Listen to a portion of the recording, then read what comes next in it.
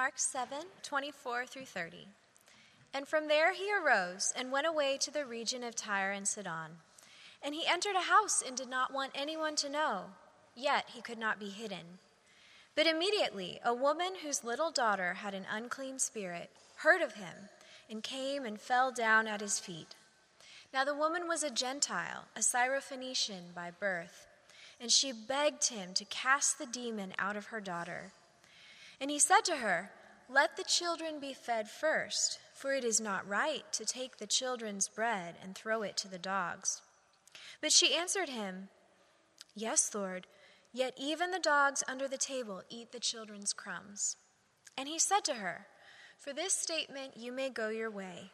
The demon has left your daughter." And she went home and found the child lying in bed and the demon gone. This is the word of the Lord. Please be seated. Good evening. My name is Jason, staff pastor here at Grace Downtown, and we're glad that you've chosen to worship with us tonight. The kids are already heading back. They know what to do. Kids, you can head back and find the elementary school class at the blue sign there on my left, and the preschool sign is the orange one there. Kids, you can go ahead and head on down with your teachers. They'll be back up for the final song at the end of the night here tonight. Want to tell you a little bit about the church and some ways that you can get involved before we jump into the scripture for tonight. So you'll see up here on the screen some ways that you can get involved here at Grace. You can click on that QR code, scan that QR code, and you can do any of the 4 things that you see up there, and we would encourage you to do so. We want to be a group of people that actually knows one another, so we take opportunities each month to fellowship and be together before or after the service. And so next week, we are going to start the Thanksgiving celebration a little early. And after service next week, we're going to have some pumpkin pie and some decaf coffee. So plan on sticking around after service next week. We're going to have pie, decaf coffee, so join us after the service next week to celebrate Thanksgiving with your church family. Want to take some additional time here to talk a little bit about what we have mentioned in the past, that it is our intention to move to Sunday mornings in the new year. So we want to let you know tonight that we are going to move to Sunday mornings starting in January, right as we come back from the holidays. So January 7th, we will start meeting on Sunday mornings.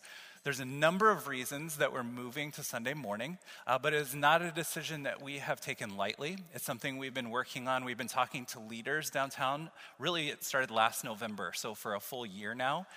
Then we sent out a survey in the spring to get feedback. We've been talking to community group leaders. We've been talking to all of our members one-on-one a couple different times to really get a sense of, is this the right thing for us? And so we feel like for the majority of people in our congregation and also the majority of the people we are trying to reach in Iowa City, that this is a good move for us as a church. And by the grace of God, over the last year, it's become possible for us to move to Sunday morning for the first time. So we're going to start meeting on Sunday mornings starting January 7th. Now, first, we know that not for everyone, this is not good news. There's a few folks in our church that are a part of our church community because they've been looking for a church that meets on Sunday evenings. In fact, some that have joined this fall and said, "I finally found a church that meets on Sunday evenings." And we're like, "Oh, sorry, we're moving." So we know it's not good news for everyone. And for those folks, we want you to first know that we see you and hear you, and it's been a consideration as we've gone into this. The second thing is there's already talk of those people getting together still on Sunday evenings and doing something like a mix between a communion service and a community group on Sunday nights for folks that are, especially people in the medical community that miss out on Sunday mornings quite often. So we'll keep you updated on that. Before we move on, I'm going to spend some extra time on this because this is a big deal for us as a church, and we want to make sure that all the facts are out there. An email will go out tomorrow morning that will say all of this as well. But before we jump into the sermon, I want to cover the 4 most frequently asked questions about moving to Sunday morning, just to get it out there for you guys. So first, we're looking at either a 10 a.m. or a 10:30 start. We haven't landed on one, but the idea is that no one has to get here before the sun comes up to set up, and we're all out of here for lunch, or we can do lunch together. So we're looking at a 10 or 10:30 start. Monthly, we are either going to have pre-service donuts or an after-service meal. That's been the second most asked question. One is, when do we start? And the second is, can we still have food? So that's something you can look forward to as well. Third, the Congolese church will still be worshiping here down in the common room. And they will be here. They start when they start, and they end when they end. So they will be here at the same time as we are. They meet longer than we do. And so they'll be here all morning while we are here. So what that looks like is some opportunities. We want to set up a regular prayer time with their pastors before their service starts. We want our kids and their kids to do some children's ministry together down in the library downstairs. And who knows what God may have in store for us to partner with them as we meet here in the building. We think it can provide some opportunities for us. The last one is we'll continue to have the same kid offerings that we started this fall, which means a nursery class, a preschool class, and an elementary class. So those are the most frequently asked questions. There are others as well. You can expect to start seeing some small changes starting next week that will get us ready to meet on Sunday mornings. When we meet on Sunday mornings, there's some things that are going to be a little bit different, like the bathrooms directly down those stairs. We're going to have those doors locked and closed because the Congolese church worships loudly and it comes up that stairway. So we're going to keep that door shut. And we can hear their worship from downstairs, but we can't quite make out what it is. But if we open that door, we could make out every word. So we're going to shut that door starting next week, and we're going to use the bathrooms back here. You can take your kids through back here. So some changes like that that'll start getting us ready for some of the changes that are to come when we meet on Sunday mornings. We're going to start encouraging, I'll give you a sneak peek at one of the other changes. We're going to start encouraging you to get to church early. We want to create a culture where we're getting here on time, we're preparing our hearts to worship, we're fellowshipping together. And so that first service on January 7th, we're going to entice you with donuts and coffee. So we're going to have some coffee for you, some donuts, and we're going to put them away right when the service starts, okay? So get here on time. We're going to train you to get here on time. So that is what's to come. You'll get an email with all of that information tomorrow. You can spread the word, fully public knowledge now that everybody is on the same page. And please ask questions. We would love to answer those for you, and you may even have one that we haven't thought of yet. So now, let's jump into the text. Would you pray with me? Heavenly Father, thank you that we can open up your word. Your word is truth.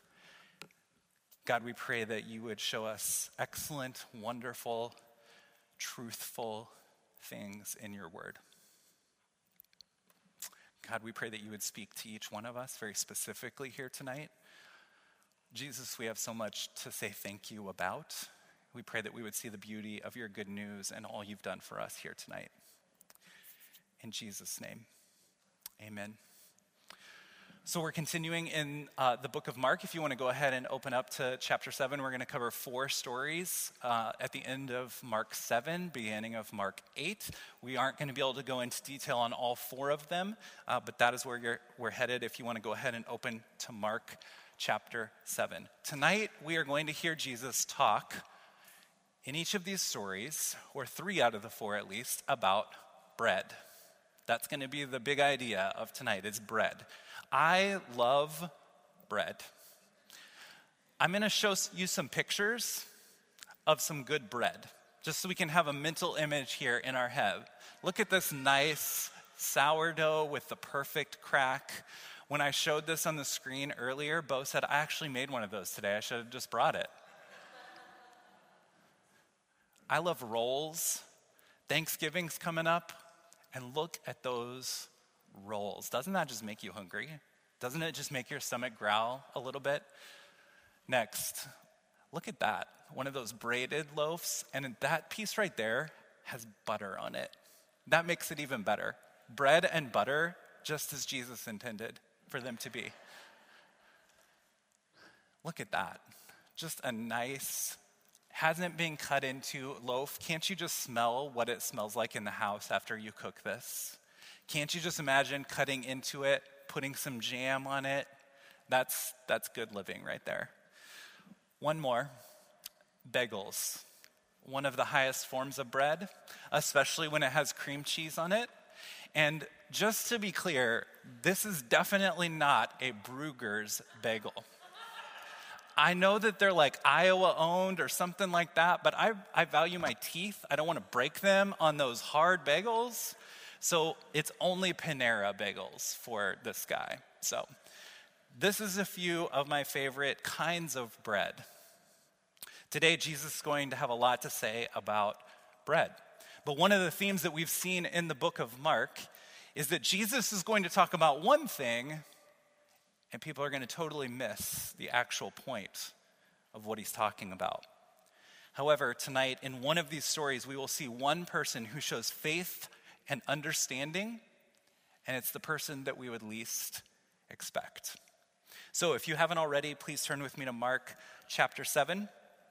I'm going to summarize the 4 stories, and then we're going to go back to the beginning and we're going to cover the first story that we heard in our scripture reading again. So first, we hear our scripture reading for tonight, the Syrophoenician woman and how she shows faith. Last week, we looked at Mark chapter 7, and we heard Jesus say there's nothing outside of a person that goes into him that can defile him, but it's only the things that come out of a person, the things that come out of a heart that can defile a person.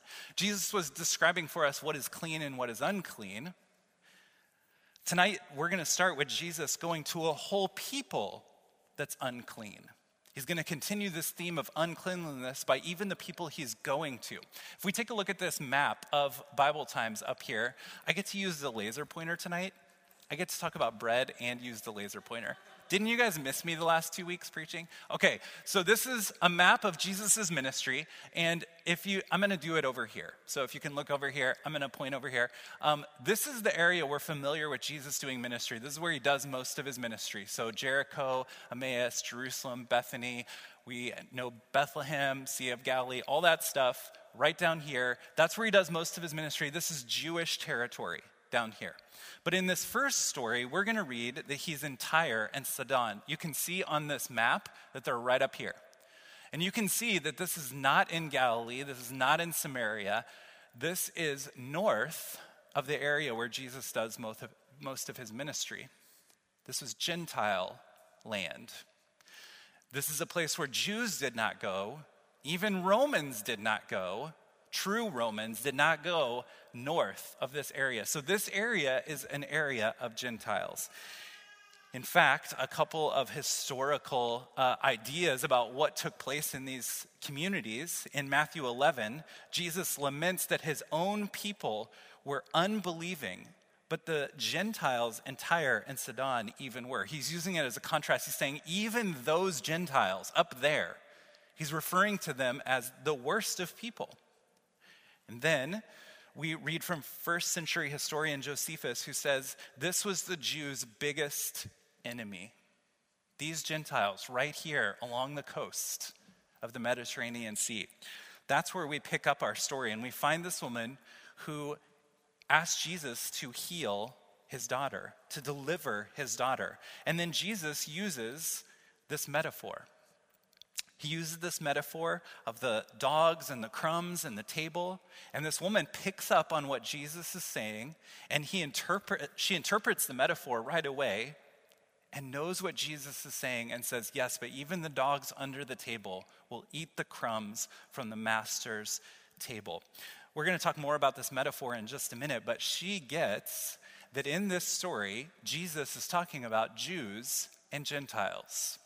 Jesus here is saying, I first came to share the things of the kingdom with the Jews, and you're a Gentile, so you're going to have to wait for your deliverance. But this woman understands Jesus' metaphor, and so Jesus grants her daughter healing. This whole idea of the Jews first and then the Gentiles was the plan of God, but was not always the rule that Jesus followed. We see this is the plan of God from the beginning of Scripture. In Genesis 12, we see God choose Abraham and says, I'm going to make a great nation from you. We see this in Jesus' ministry, like right here. We see in Romans 9, where Paul says, the prophets, the law, the promises, they first belong to the Jews. Then we see Paul planting churches in the New Testament in the book of Acts. He's first planting churches among Jewish communities, and then that spreads to Gentile communities. So this is the pattern and the plan of God and the ministry of Jesus, but it's clearly not the rule. Because here, Jesus sees faith in this woman. This woman understands what Jesus is talking about when so many others did not. How did this woman have the ability to persuade Jesus? How did this woman, this Gentile woman, have the ability to understand what Jesus was talking about? Let's continue on to the next story, and like I said, we'll come back to this story. Then we read in 7:31 through 37, the story of Jesus healing a deaf and mute man. In this story, this is taking place back in a familiar place to us, right here on the other side of the Sea of Galilee, in the Decapolis, this area of the 10 Gentile cities. So again, just as we've learned in Mark, this is another 10 cities of Gentile cities where Romans and Jews did not go. It was Gentile land. There were all these clans of people that lived out there. This was not a typical place where we would expect to find Jesus, but he's here again. And a man comes up to him, and it says in all of our English translations that I've found that he was deaf and mute, but the Greek word that's used here means that he was stammering. He had such a heavy stutter, he couldn't make out intelligible words. The reason that's important to understand is that word, stammering, is used only here and one other place in Scripture. And it's a very unique word. The other place that we find this word for stammering is found in the book of Isaiah. In the book of Isaiah, Isaiah prophesies that one day the kingdom will come, and when the kingdom comes, the eyes of the blind shall be opened, the ears of the deaf will be unstopped. Then the lame man shall leap like the deer, and the tongue of the stammering will sing for joy. This language is being used because Mark wants to communicate to us, as Peter dictated to him, that Jesus was the fulfillment of this promise in Isaiah, that the kingdom had indeed come. And we see that as Jesus heals this man because he says to him, and he says to his ears, be open. Scripture tells us that by Jesus and through Jesus and for Jesus, all things were created. By the word of Jesus' mouth, he can unstop someone's ears. He can bring a stammering tongue and turn it into a song of praise. We see here another example of Jesus healing in a Gentile land. And look at verse 37. It says the people were astonished. Verse 37, they were astonished beyond measure, saying, he has done all things well. He even makes the deaf hear and the mute speak. As we continue into chapter 8, we see an account of Jesus feeding 4,000 people. He is now back on the other side of the Sea of Galilee. He has now made his way down again into Jewish lands. So some time has passed here. He's sailed back on the other side of the Sea of Galilee. He's gone south into the lands where we're used to hearing him teach. And now there's people, 4,000 it says, coming to hear Jesus teach. This story is very familiar to what we heard from Pastor Joe a couple of weeks ago about the feeding of the 5,000, with a few notable differences. First, in this story, Jesus presents the problem to the disciples. Instead of the disciples coming to Jesus and saying, we don't have enough food to feed all these people, Jesus says, we don't have enough food to feed all these people. What are you going to do about it? Also different in this story is that it says what their physical condition is. They're fainting due to their hunger. And then instead of the 12 leftover baskets that we read about a couple chapters ago, we see 7 leftover baskets of food here. Otherwise, a very similar story to what we found with Jesus feeding the 5,000. Chapter 8, verses 11 through 13, we see the Pharisees, the religious leaders, come to Jesus and demand that he show them a sign that he is the Messiah. Instead of doing so, he says, no sign will be given to you. The thing is that Jesus had been doing signs and wonders and teachings about the kingdom of God over and over and over again, but they want him to keep doing tricks. They want him to keep astonishing them so that they will know if he's the Messiah or not. Jesus doesn't satisfy them, and Jesus doesn't do the sign that they're looking for two reasons, and they're related. The first one is he's been doing all these signs and they still don't believe. The second reason is they didn't have faith. We've seen this time and time again with Jesus. People that don't have faith either don't come to Jesus or come to Jesus with the wrong motives. And we're seeing that again here with the Pharisees. And lastly, we're going to read Mark 8, verses 14 through 21. Now they had forgotten to bring bread, and they had only one loaf with them in the boat. And he cautioned them, saying, "Watch out, beware of the leaven of the Pharisees and the leaven of Herod." And they began discussing with one another the fact that they had no bread. And Jesus, aware of this, said to them, "Why are you discussing the fact that you have no bread? Do you not yet perceive or understand? Are your hearts hardened?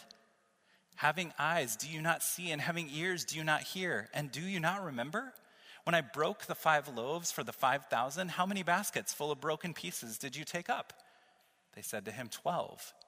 "And the 7 for the 4,000, how many baskets full of broken pieces did you take up?" They said to him, 7. And he said to them, "Do you not yet understand?" Here in this story, Jesus asked the question, you've seen all these miracles. You've seen me feed all of these people. I had 12 baskets left over the first time. I had 7 baskets left over the second time. And now you're in the boat and you're wondering where your food's going to come from? You don't think I can feed 12 guys in a boat after all that I did? Do you still not understand? He has this indictment against them because they lack faith that he's going to provide, but also because they continue to fail to understand the things of the kingdom. We have in this first story this Gentile woman that is understanding that Jesus is not talking about physical bread. And then his disciples that have seen all of this, that have walked through all of this with him, still think that the point is bread. Jesus is bringing about the kingdom. He is healing by the word of his mouth. He is saying to the deaf, "Be open," and their ears are opened. He is providing abundantly to the point where there's baskets and baskets of bread left over. And now the disciples are on the boat, and they're supposed to be talking about the great things that Jesus is doing and talking about their strategy for reaching the whole known world. And they say, "We're kind of hungry. We're out of bread. Oh no, what are we going to do?" This sounds so familiar to when I lack faith. I've seen Jesus do so much. He says, "I'll supply everything that you need." And I say, "I would really like some bread right now. Where are we going to get some bread? Jesus, how are you going to provide in this boat, in this situation?" So, let's go back to the first story. We see here from the Pharisees and the disciples that they don't have faith. They don't understand the things of the kingdom. They don't even understand what Jesus is talking about. But if we go back to this first story, we see what true faith looks like. So back to Mark chapter 7. Starting in verse 24, we're going to go kind of line by line here and take a look at a few things. The first, we'll take a look at verse 25. Verse 25, it says, "This woman immediately a woman whose little daughter had an unclean spirit heard of him and came and fell down at his feet." First, this woman shows true belief, not with what she says, not with what she intellectually assents to, but what she does. Jesus and his disciples are trying to get away from the people, and she bursts in and immediately runs up to Jesus and says, "I need your help." This woman shows true belief by falling at the feet of Jesus. The Pharisees could say all the right things. The disciples had seen Jesus do many things and could answer many questions about the kingdom, and they've seen him do many miracles. But this woman has true belief because she immediately comes to Jesus and she falls at his feet. And then in the Greek, we see here that she doesn't just ask Jesus. It's a continuation. The verb is continuing. She is persistently asking Jesus. She doesn't stop asking Jesus until he responds. She's falling at his feet and saying, please, please, please, please, please, please, please, please, until Jesus responds. And then she calls him Lord. She calls him Lord. This woman is showing true belief. Verse 26, now the woman was a Gentile, Syrophoenician by birth, and she begged him to cast the demon out of her daughter. This Gentile woman valued what Jesus had to offer her. It's what she valued the most, was what Jesus could provide for her. Falling at his feet is what she valued most. She was willing to feast on the scraps of his table, on the scraps of the kingdom of God, than what she had to this point. In Matthew 5:6, we read in the Sermon on the Mount from Jesus, he says, blessed are those who hunger and thirst for righteousness, for they will be satisfied. This woman had not been satisfied by anything else. This woman had not found answers anywhere else. But she falls at the feet of Jesus. She comes hungry and thirsty for what he can do. And then in verses 27 and 28, we read this metaphor. And he said to her, let the children be fed first, for it is not right to take the children's bread and throw it to the dogs. But she answered him, yes, Lord, yet even the dogs under the table eat the children's crumbs. We know from the context, we know from the language, we know from the fact that dogs did not live in the city most often, did not live in people's homes, but lived outside of the city. They were wild animals that lived outside of the master's house. Jesus here is talking about Jews and Gentiles. He's saying, I came for the Jews first, and so the Gentiles, you are going to have to wait. But this woman understands his metaphor, understands what she needs, understands what Jesus can give her that no one else can, and is hungry and thirsty and calls him Lord. She was willing to do whatever it took to get what only Jesus could give. Then we read in 29 and 30, she answered him, yes, Lord, even the dogs under the table eat the children's crumbs. And he said to her, for this statement you may go on your way. The demon has left your daughter. And she went home and found the child laying in bed, and the demon was gone. This whole story shows that this woman had faith in only what Jesus could do. Jesus' love is abounding, spilling over the table to all who would believe, Jew and Gentile alike. And this woman understands that. Jesus provides and there's baskets left over. Jesus provides and there's bread falling off the table. Jesus provides and his grace and his mercy are abounding, particularly to those who know that they hunger and thirst for him. These stories show us the contrast between belief that comes just with words or religious pedigree or ethnicity or biology, and true faith that is given by God, and then gives us a hunger and a thirst for only what he can do.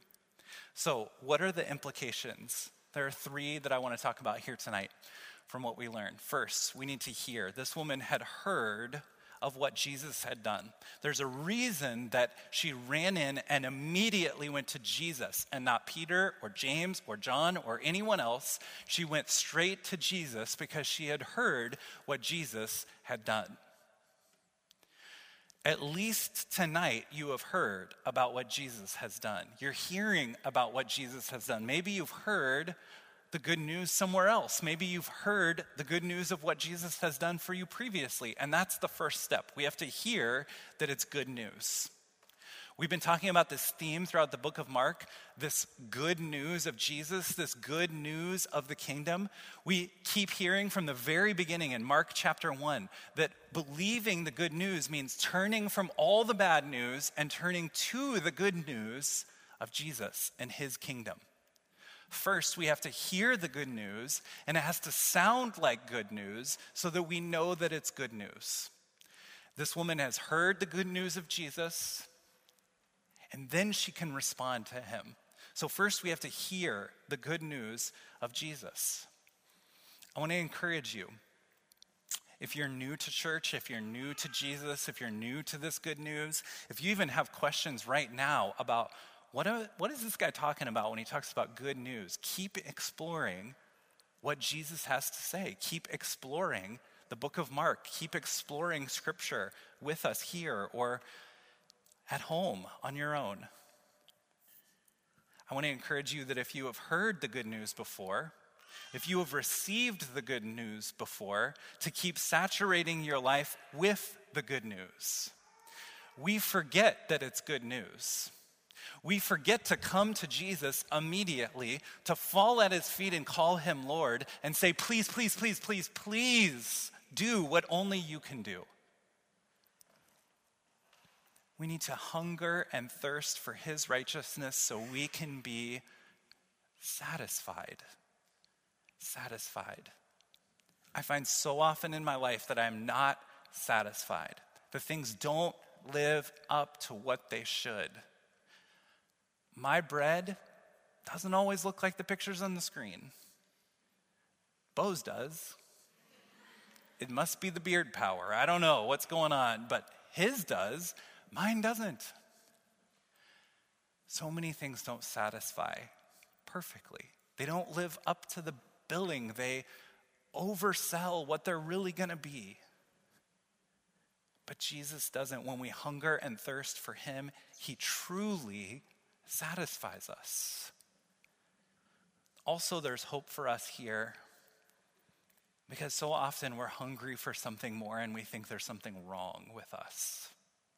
We hunger for a deeper relationship with him. We hunger for more meaningful relationships.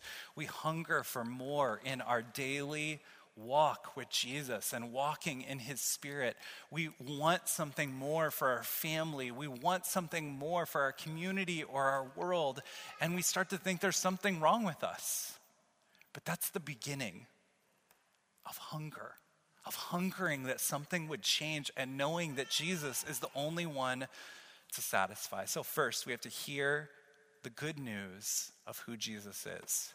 And then the next step is to truly believe.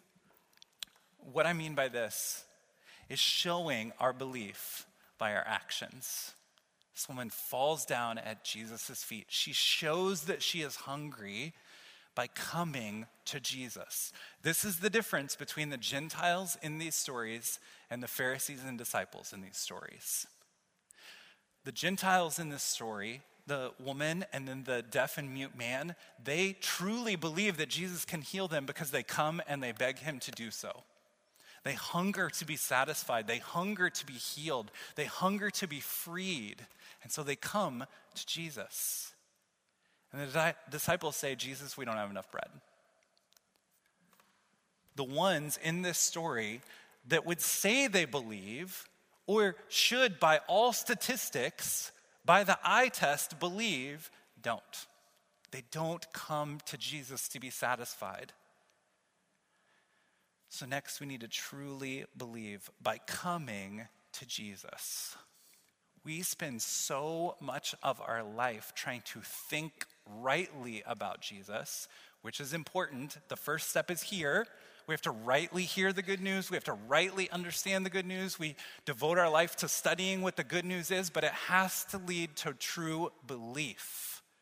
A hunger for the things of Jesus, a hunger for the things of his kingdom. So next, we truly believe. And then after we've heard the good news and we truly believe the good news and we come to Jesus and we're satisfied, we're like the people that see the deaf, stammering man turned into someone that can hear and someone that can sing for joy. We proclaim. It says they were astonished and they proclaimed, he does all things well. This word proclaim, we've talked about this in Mark. When we see the word proclaim in the book of Mark, it means preach. When we think of preaching, we think of what I'm doing right here. Music stand, pulpit, guy standing far away from you with the funny mic up here and the slides. That's what we think of when we hear preach. When Mark says proclaim, he's using the word preach. Proclaiming with our voice the good news that we have received. So we hear the good news, we respond to the good news, and then we tell everyone the good news. They were astonished at what they saw Jesus do, and they couldn't help but preach, he does all things well. Their whole life was saying, he does all things well. Don't you think the man healed of his deafness and his stammering tongue that he was most likely born with told everybody what Jesus had done for him? Don't you think this Syro-Phoenician woman who knew and even acknowledged she deserved nothing from Jesus told everyone what this Jewish man had done for her? We now proclaim the good news of what Jesus has done for us. We proclaim it with our entire lives. We proclaim it with our actions. We proclaim it with our words. We can proclaim it with our life. We so often think that we have to have this well-oiled, perfectly stated gospel presentation or a perfect life or this perfect strategy or this perfect Jesus juke to be able to talk to people about Jesus or to share our faith about what God has done. Primarily what evangelism, outreach, sharing our faith is just telling the good news of what God has done for us. It's by the word of our testimony that the enemy is defeated at the end of all things. It's by the word of our testimony that the good news of the gospel goes forward. Next week, we're going to talk more about this. We're about to head into an incredible section of Scripture. It's the turning point of the book of Mark. To this point, Jesus has been teaching us and showing us what the kingdom of God is like with his actions, with his parables, with his healings, with his teachings. He's been telling us what the kingdom is like, and then chapter 8 ends with Peter finally proclaiming who Jesus really is, and then in chapter 9, Jesus starts his march to the cross. Next week, we're going to take a look at what it means when Jesus says, whoever loses his life for my sake will find true life, and whoever takes up his cross and follows me can be my disciple.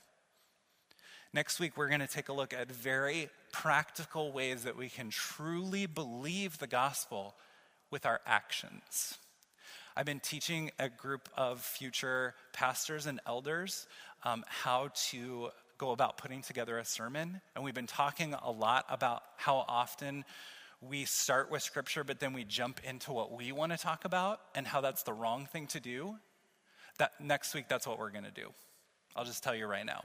We're going to take a look at what the scripture says and what it means for a little bit, and then we're going to talk a lot about application, how we can really show true belief and what it looks like to take up our cross and follow Jesus, not just in our heads, but really in our actions. In just a moment, we're going to sing one more song.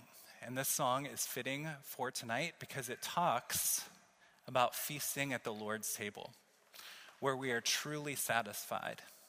And it talks about feasting at the Lord's table in Zion. We've already sang a little bit about Zion. Tonight we're going to sing another song about the city of Zion. Throughout Scripture, that is used to describe the dwelling place of God. One day, the dwelling place of God will be with man, and we will feast and be satisfied forever, Jews and Gentiles alike, people from every tribe, tongue, nation, and people, forever being satisfied in him and proclaiming the good news of what he has done for us. So tonight, our benediction, our good news, our good word, our sending is going to be all of us singing together and proclaiming that we will feast together in Zion someday. Would you stand with me? Let's pray, and then we'll sing. Heavenly Father, thank you that when we come to you, when we hunger and thirst for your righteousness, we will be filled. Jesus, we are starving for the things of you. We are starving for the transformation that your word and your spirit bring to our lives. Jesus, we need what only you can provide. Jesus, we proclaim because of what you have done that one day we will feast in Zion and we will be satisfied, and we will feast with some from every tribe, tongue, nation, and people, not based on our own merit, but based on the merit of Jesus and what he has done. Jesus, we celebrate you now and we proclaim all that you have done.